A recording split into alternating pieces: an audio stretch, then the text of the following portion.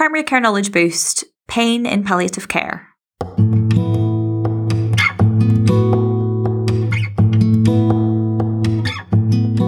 Hello and welcome. Today we're talking to Dr. Liam Hosey and Dr. Anna Murray about pain control in palliative patients.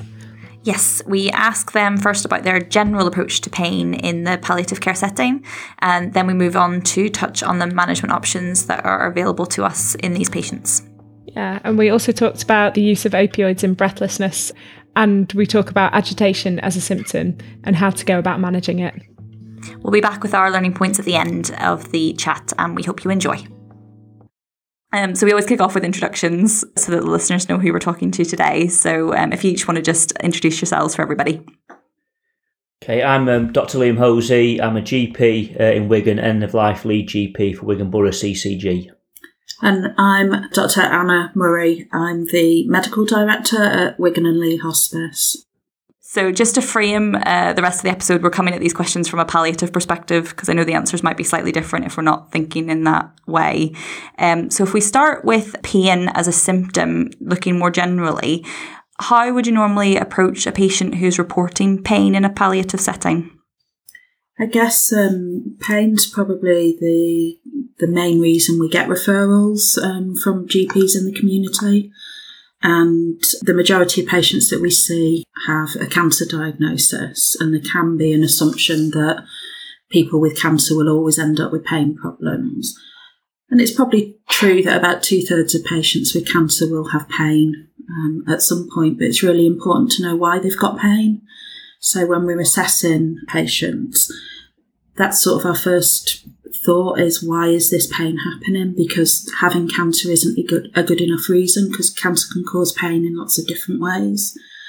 And some of the reasons people have pain won't actually be connected to the cancer. So we see patients who've had chronic pain who now have cancer, and how we'll approach those will be slightly different than patients that have got pain because of their disease. We might see patients with pain because of the treatment of their cancer. And again, the approach to that would be different. And patients with cancer have comorbidities, so it might be another reason, or general debility that's causing their pain. So pain assessment is all about, why is the pain happening? So we can work out the best way of managing it, because it's not going to be sort of one size fits all. It's going to be individualised, even though we tend to follow a particular sort of pattern in how we approach medications in pain. Yeah. As Anna mentioned as well, I think as GPs, we do see a lot of people who have chronic illnesses or chronic problems, and then they start to coexist with the reason why that person now requires palliative input. And I think sometimes it's, also worth assessing, is it a new pain, and what have they tried before? What has worked well before? Because some of these patients may have been acute inpatients and had some treatment which really helped, and they come back out into a community setting. So that's just part of, I think, of the bit of the detective work type stuff that we do as GPs.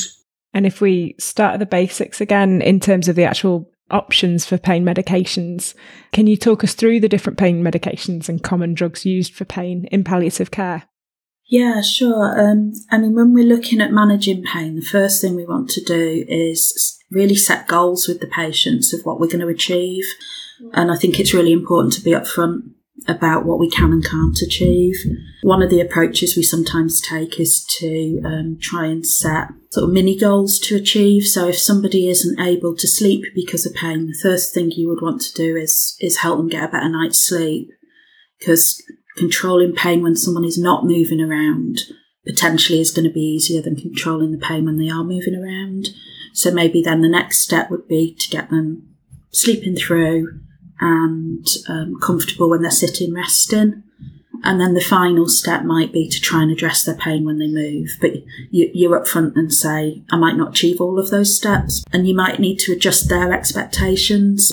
Quite frequently, we see people who've been told that the hospice or the palliative care nurse will sort their pain out, and they come with an expectation that we can't actually achieve.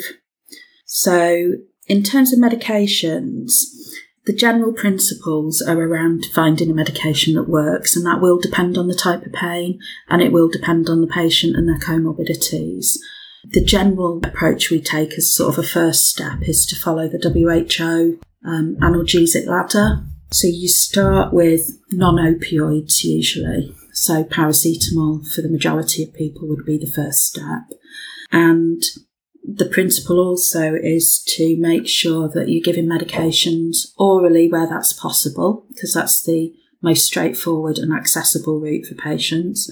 But you're also giving medication regularly. And the reason for that is you don't want to wait until someone's got pain to then treat the pain. You need to individualise it. So not everyone can take oral medication. So there will be times that you'll look at different routes. So if you start a medication for pain, you have to have a plan to follow that up so that you know that it's working. Or if it's not working, you can do something else to help and support the patient. There may be some description within the pain that makes you think that using sort of an adjuvant analgesic alongside that would be helpful. But rather than talk about those straight away, I think talking about what you do on the ladder is probably the thing to concentrate on at the moment. You start someone on paracetamol and you review them and find that it hasn't helped their pain or it hasn't fully relieved their pain. You move on to the next step on the ladder, and that's a weak opioid. And generally, I think for the majority of GPs, that probably means codeine. Other drugs that would sit at that point on the ladder are tramadol and dihydrocodeine, but we generally don't see those prescribed as frequently because of side effect profiles, really. So codeine acts as a weak opioid. It's actually metabolised to morphine in the body. And about 1 in 10 people can't metabolise it properly. So for some people, it'll just have no effect on the pain at all. Yeah. And for others, they'll find it quite helpful. But it doesn't relieve pain fully for everybody.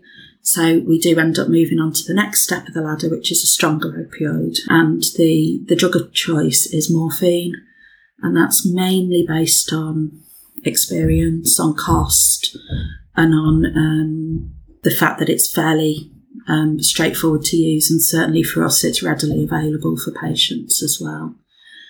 So when you're looking at moving through the ladder, you're always wanting to increase the level of analgesia that the patient's getting. So when you move from the weak opioid step to the strong opioid step, you need to know how much morphine the codeine's equivalent to, because if you then give them a dose that's lower to that, they're going to want to go back onto their codeine, and we see that quite frequently. Okay. Codeine's about 10 times weaker than morphine. So most people, if they're on codeine, the maximum dose they would be having in a day would be a 60 milligram dose 4 times a day. Yeah. So that's 240 milligrams in a day. So to get the same dose of morphine, you divide that by 10. So they're already at that point on the equivalent of 24 milligrams of morphine in a day. You then start giving them sort of 2.5 of morphine orally, and you only let them have it 4 times a day. They're really not going to trust that morphine's ever going to help their pain. So what I would tend to suggest, you can go straight on to a modified release morphine preparation. And because they've already been having the equivalent of 24 milligrams in a day, you're probably quite safe for the majority of patients going on to the equivalent of 30 milligrams in a day as a modified release, because that increases their analgesia, but not by too much, so it's probably going to be safe. I would always prescribe them as every 12 hours rather than twice a day, because it gives the patients the instruction that they need. Because if you say twice a day, they'll take it when it's convenient, not in a way that it's metabolised, and they need to have it every 12 hours to keep a nice steady level. I think Anna mentioned something very important as well there about the sort of the ability to review the effectiveness of whatever we do. I think just generally speaking for a second, I think in general practice, we've seen a lot of patients who are non-palliative, who have been on high doses of opioid medications, because quite simply, they've come back and said that pain isn't controlled by these medications, and we've just pushed medicines up and up and up. And that perhaps should be telling us something isn't working. And I think the same concept should apply to palliative care. If we're doing something, it's not working, we should be asking why that is. And it may be something as eloquently described as Anna, that we've just got the dose calculation a bit wrong and we've actually given them less than we were giving before with codeine. Or it may be that it's not effective and we need to rethink and ask, what the problem could be. Are there other reasons for it? And equally, I think part of that review should always be checking for some of the common side effects of stronger analgesia, such as constipation, being drowsy, nausea, and other interactions of other medicines that these patients may be on. Yeah, that's a really interesting point. And it's really nice actually to go back and cover the WHO ladder again, sort of when and how to use it really, because actually with the kind of shift away from opioid medications in chronic pain that we're seeing in primary care, I'm not a big prescriber of opioid medications. So considering how to do it well is really important in the context of palliative care where it is appropriate. And then just thinking about a hypothetical case for you. So we've taken an example of a patient with metastatic colon cancer, for example, who was complaining of a shooting pain down their arm. We've tried small doses of opioids and it's not being relieved. We've assessed them. We're presuming in this instance there's no concerning features for this pain. But where would you go next if opioids aren't really working? I think with somebody in that position, I probably would be considering adding in an adjuvant because the description of the pain makes you feel that it could be neuropathic in nature, and quite often opioids won't fully address neuropathic pain. When you've prescribed the opioids, as well as the modified release ones, you'd hope that somebody would have an immediate release preparation they could use for breakthrough pain. My first approach, if somebody's pain is not controlled, is to look at whether they're using that breakthrough medication and whether they think it's helpful, because you might find that actually you could adjust the opioid slightly and get a better effect. But with somebody with true neuropathic pain, quite frequently you will need an adjuvant. And we have a similar approach really to other neuropathic pain in that we tend to use tricyclic antidepressants. So amitriptyline probably is the one we use most frequently as our first line. And then we would look at gabapentin potentially as a second line approach if amitriptyline either is contraindicated, which it is for some patients, or has caused intolerable side effects, or potentially if you've maximised amitriptyline and pain is still a problem. So when we're prescribing amitriptyline, we don't use the same doses as it's been used as an antidepressant, and we don't get to as high a dose. So really the maximum dose for pain probably would be 75.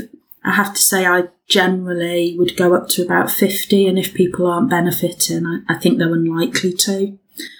If we are moving to sort of a second line approach with gabapentin, we would choose gabapentin over pregabalin. We'd only want to really look at pregabalin if someone has tried gabapentin, they've benefited from it, but they can't tolerate it because of side effects. The start dose for gabapentin is individualised really to the patient. So for some people, we'd start with what I would sort of say was normal dosing. So you could start with 300 milligrams and increase in 300 milligram increments until you're on, I'd probably say you'd want to be getting to 600 milligrams 3 times a day before you said it wasn't effective. Because we see a lot of people with comorbidities, or they're generally quite frail. We sometimes start with 100 milligrams and do a slow titration instead. Yeah. But it's individualised to the patient. The other drug we would specifically use for neuropathic pain in the community setting would be duloxetine, and that's good if somebody's got anxiety issues as well. Yeah. But we probably don't use that as frequently as the tricyclics or the gabapentinoids. Okay, but yeah, it's worth considering if you've got kind of dual symptoms going on there, so you can tackle both without needing multiple medications. And kind of thinking about the opioids as like a drug group, they're obviously very good for pain in a palliative setting when used appropriately. But I have seen them prescribed for other reasons. Do you want to talk us through what else they can be used for at the end of life? We do use opioids, mainly for respiratory symptoms, I guess. So certainly at end of life, I guess the big thing would be breathlessness. Yeah. And we use them before end of life as well for patients who are troubled by breathlessness, but very much find that people with respiratory problems, those can increase towards end of life. And the use of opioids basically reduces the perception of shortness of breath. So it might not impact directly on the respiratory rate, but the individual's perception of how their breathlessness feels is changed. Okay. And they have an impact on anxiety as well. And then the other thing that they do is obviously manage pain. And if you are in pain, one of the physiological responses can be for your respiratory rate to increase. So if you help their pain, you can indirectly help their breathlessness as well. If somebody's already taken opioids, sometimes you can use slightly lower doses as sort of on a PRN basis. So just when someone is feeling breathless, than you would use to manage their pain. So people who are already taking opioids, it will be dependent on the dose that they're taking, what dose you would use for breathlessness. But for someone who's not had opioids before, if they're able to take oral medication, 2.5 milligrams of an oral immediate release morphine preparation would be a safe dose to start with. And we'd usually prescribe it sort of 2 to 4 hourly as required, with a maximum of 6 doses in a day. And that's safe, a safe way of prescribing it. I think people worry about respiratory depression, but starting with a small dose and limiting the amount that someone can take generally is a safe approach. I think Anna mentioned as well about this, even in non-palliative patients, we've used opioids for breathlessness. I think perhaps the group of patients that spring to mind with that would be the sort of chronic heart failure patients, and we could have a discussion about when do they reach sort of a palliative stage as well, but it can be sort of small doses of morphine can be very effective for the breathlessness there. Equally, I think a lot of the time when we use opioids, the communication with our patients is key as well, because I think some patients attribute using opioids to being the start of a terminal diagnosis or decline. And I think if we explain that to the patients or their carers, actually this is something that's really going to help your symptoms, it doesn't mean that you're looking at the last few days of your life just yet. I think that could be quite beneficial, because I think most of us as GPs we often prescribe things that never leave the bottle or the packet when the patient gets home if we don't explain to them why we're doing what we're doing. Yeah, that's true. Yeah, the importance of framing it so that the patient understands. Liam's right about the information that we provide being key to people actually taking the medication. And I think just in relation to opioids, specific information about side effects can be really helpful, because if people experience side effects, and they will, if you've said to them this might happen and this is what we'll do about it, they're much more likely to continue. So Liam's already mentioned the main side effects, but I would say for everybody that we prescribe an opioid for, we should prescribe a laxative at the same time. They don't necessarily need to take it straight away, but the fact that they've got it there and you've said to them this could constipate you, and if it does, start taking it, is really important. The other side effects that stop people from taking opioids, nausea and vomiting, that tends to be something that you see initially and it wears off. It's a bit like when you start drinking alcohol and you're essentially just poisoning yourself with chemicals, and you feel sick and then you build up a tolerance. That's how I describe it to patients. Right. You might want to tailor it, but people will feel sick, and if they do, they'll stop taking their opioid, and we'll end up having to look for an alternative, when probably if we'd actually just given them an antiemetic and persevered, we would have got through that stage and they would have been fine with the morphine after that. And it's similar with drowsiness. not complete sedation, but people just feeling more tired, that will wear off. But it's why you need to give people advice about driving when you're adjusting opioid doses as well. That's a really good point, yeah. Moving on now to agitation towards the end of life. Can you talk us through how you approach this? At end of life, I guess the principles for me are similar to when I assess people at other times, which is, why is it happening? So really going back to what we said about pain, knowing why somebody is agitated can really help you to decide the right management for them. So if they've not been agitated previously, why have they suddenly become agitated? And it can be relatively simple things that can be solved with non-drug approaches. So we see patients who are still constipated and they've got abdominal pain and can't express it.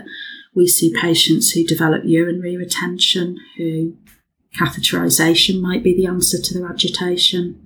Uncontrolled pain that they can't express might be the cause of agitation. Yeah.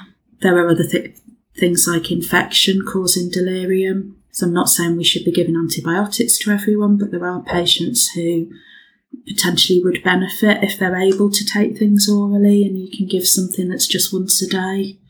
But we do see patients, particularly in the last days of life, who probably would benefit from using medications that would cause sedation because of their agitation. So our standard approach is to use benzodiazepine, so midazolam, because you can give that subcutaneously, so you're not dependent on somebody being able to swallow. So you can give subcut injections sort of on an as-required basis, and if someone's needing that more than a couple of times a day, you might consider putting that into a syringe pump, so they're getting a small dose continually to try and prevent them from becoming agitated again. So the intention isn't to sedate them in a way that would make them unconscious, it's to provide enough relief of their agitation and anxiety that they're settled. Yeah. Yes. But hopefully still able to be alert at times. And I think it's not dissimilar to previous conversations we had about sort of explanations to, often at this stage when we're in the last days of life, it's a lot of the time it's the carers rather than the patient, if they're truly in the last day or two of life, but explaining what we're doing and why we're doing it. And actually, if we're using subcutaneous benzodiazepines, it's there to treat a symptom that is causing distress rather than to make someone sedated and hasten death. It's there to actually treat symptoms and actually make that person much more comfortable. And the reason we're doing it via subcutaneous routes in the last day or two of life is quite simply because that patient has lost the ability to swallow medications, and it's a way of getting medicines to that patient to help them rather than to hasten any process, which sometimes if we don't explain that, you're then left, with an irate phone call from relatives saying, what are you doing? But actually, and it's like many things, if we can address that with appropriate communication at the time, it will make the journey much more smoother. Yeah, it's a very good point, Liam. I think the other important thing is to make sure that you're carrying on other medications that would prevent them from becoming agitated. So for people who've had pain, you've got to make sure they're still getting their analgesia by a route that works for them. We see patients who've been heavy smokers who get agitated. Think about nicotine withdrawal. So certainly in the hospice setting, anyone who's been a smoker, we almost routinely think about nicotine replacement therapy as a patch, and that can really help some patients who are agitated. And then the other group I would think about are people who may become agitated because they've got brain metastases and they've been on a regular dose of steroid, and you can carry the steroid on as a subcutaneous injection. I don't think everyone who's been on steroids needs to stay on steroids at end of life. It depends on why they're on the steroids, but brain metastases certainly would be quite a strong indicator for prescribing subcut dexamethasone. Yeah. It gives you a sort of a window into kind of when to consider changing medications from oral to subcut. When would you consider changing the routes, or talk us through kind of some of the issues around changing the routes, if you will? Certainly at end of life, we would consider it best practice to have subcutaneous injections available for patients to manage pain and breathlessness and agitation, but also respiratory secretions and nausea and vomiting, which I know we're going to talk in more detail about at another time. I would also suggest that when patients have needed regular medications to prevent some of those symptoms, we need to look at how to continue to provide that regularly. So it is a time that we think about using a syringe pump to administer medication over 24 hours. Yeah. And patients and families can be quite wary about syringe pumps. They do associate them with death. We are talking about last days of life, so that's not unreasonable. But we do use syringe pumps at other times as well, dependent upon patient symptoms. So there are times when patients can't take oral medications and a syringe pump might be needed earlier in the illness course. And there are times when patients might not be absorbing medications very well. So if someone is being sick, giving them oral medications might not work. And you might use a syringe pump for a limited period at that time. But you'd have to, again, come back to explanation and making sure the patient and the family understand the reason why you're suggesting a syringe pump. And that actually you'll be reviewing that, and in all likelihood, if it is related to something like nausea and vomiting, you'll be discontinuing that pump once the symptoms are settled. Great. What I was going to say, sort of just back on what Anna said as well, is from a day-to-day job in GP perspective, I think it really is knowing about what is available locally, so using the correct forms, how to transmit your prescriptions, being practical. So if you're approaching a weekend, you might need to have slightly more quantities of medications prescribed, so you don't want families having to run around to try and get those over the weekend. The other thing, I think that every single GP in their local area should have the number of their local hospice in their mobile phone, because when you're stuck, we do need to ring for advice. I think Anna has spoken incredibly eloquently about a lot of these medications, and that's because she's such an expert. And I think us in general practice, we may only deal with people in the last days of life 2 or 3 times a year, maybe as a GP, and to expect us to remember everything that we need to do all the time can be quite a challenge. And certainly if you're considering prescribing someone steroids subcutaneously for agitation because of brain metastases, I think I might be picking the phone up and asking a friend to say, how do I do this? What should I do? I think most local hospices and local palliative colleagues would be more than happy to help advise on that, because they realise that is actually one of their roles to assist us. So I think knowing who you can ask locally is as important as knowing what drugs you can and can't use. That's a very good point. And that probably leads us on to our last question, which is just that you mentioned about local guidelines there, and we know that the Greater Manchester guidance has just changed a little bit recently with regards to palliative medications. Do you want to just give us a very brief update about the main important changes that GPs need to know about with relation to pain? Yeah, so there is a Greater Manchester Pain and Symptom Control guideline. It's on version 5 now. So that was released towards the end of last year. So in different areas, it's been rolled out at different times.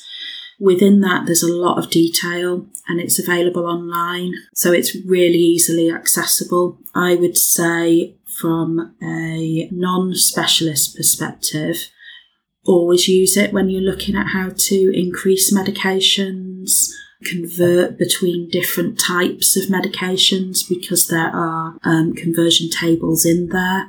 And as a specialist, I use them. So I would expect generalists to use them as well. Yeah. In relation to pain, there's specific guidance around how to titrate opioids, when you might want to refer into palliative care services. So you don't feel that you're struggling with difficult pain without support. And the use of adjuvants is very clearly laid out in a way that's in line with NICE guidance around the management of neuropathic pain in non-malignant conditions as well. It's got a lot of information about why as well as what, if that makes sense, so that you can feel more comfortable making decisions around symptom management. But like Liam said, there is always a hospice at the end of the phone if you feel it's not something that you're comfortable with, because we deal with it every day.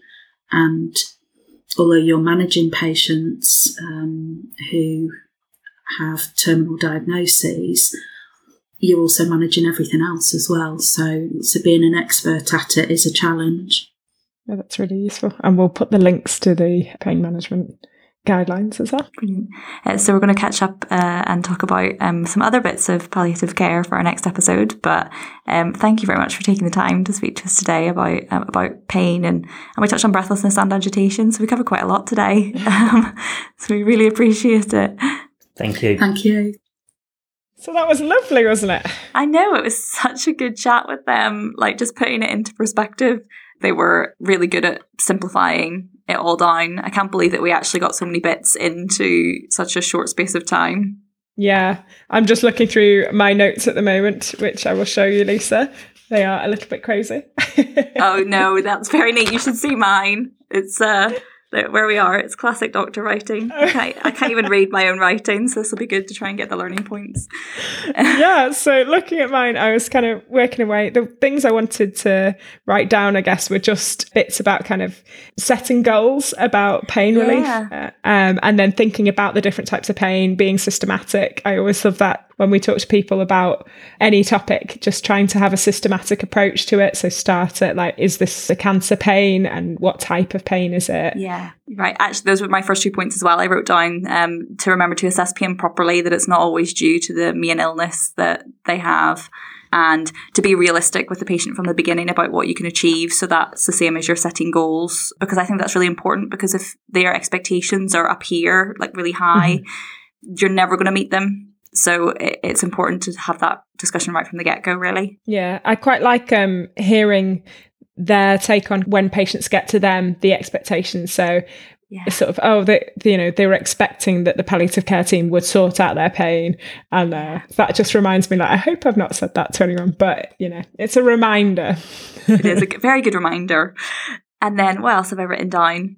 Oh, the same thing again about framing. So explanations to patients and relatives about the role of opiates, and so that they're not thinking, like Liam said, about it being at the end of life, that sometimes we do use them earlier than that, and the reasons why, and how that can get people a lot more on board, and then their symptoms will be better controlled. Yes, totally agree with you.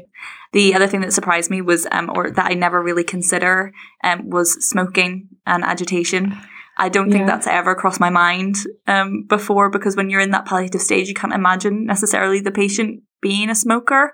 And it's not something that I think is going to be crossing relatives' minds as well to necessarily tell you when there's so much other things going on. It's completely understandable. So yeah, that was really interesting to consider that as a cause of agitation.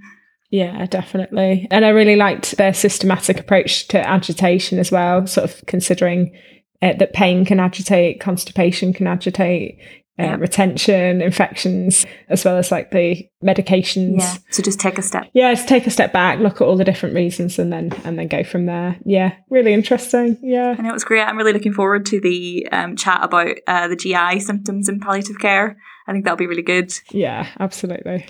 So yeah, if you want to get in touch with us, there are a couple of different ways that you can do that. We have a Twitter account, and the handle is @PCKP Podcast.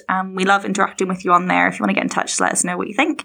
And we also have an email address, which is primarycarepodcasts@gmail.com. And you can send us an email if you want as well. Yeah, and our favourite way of you getting in touch is filling out the survey, which is just a link on the episode description that you can follow. And thank you to those of you that have already completed that. We're working on some of the suggestions as well. Exactly. Till next time on Primary Care Knowledge Boost. Hey guys, just a friendly reminder that these podcasts are for healthcare professional education and shouldn't be used for medical advice by the general public. They were recorded in Greater Manchester in 2020. Guidelines can vary by location as well as over time, so always check for up-to-date local and national guidelines before making treatment decisions. The content is based on our interviewee's opinion and interpretation of current best practice. It's your responsibility to use your clinical judgment before applying or relying on information solely from this podcast. Check out the episode description for full details and any links that we've mentioned in the episode.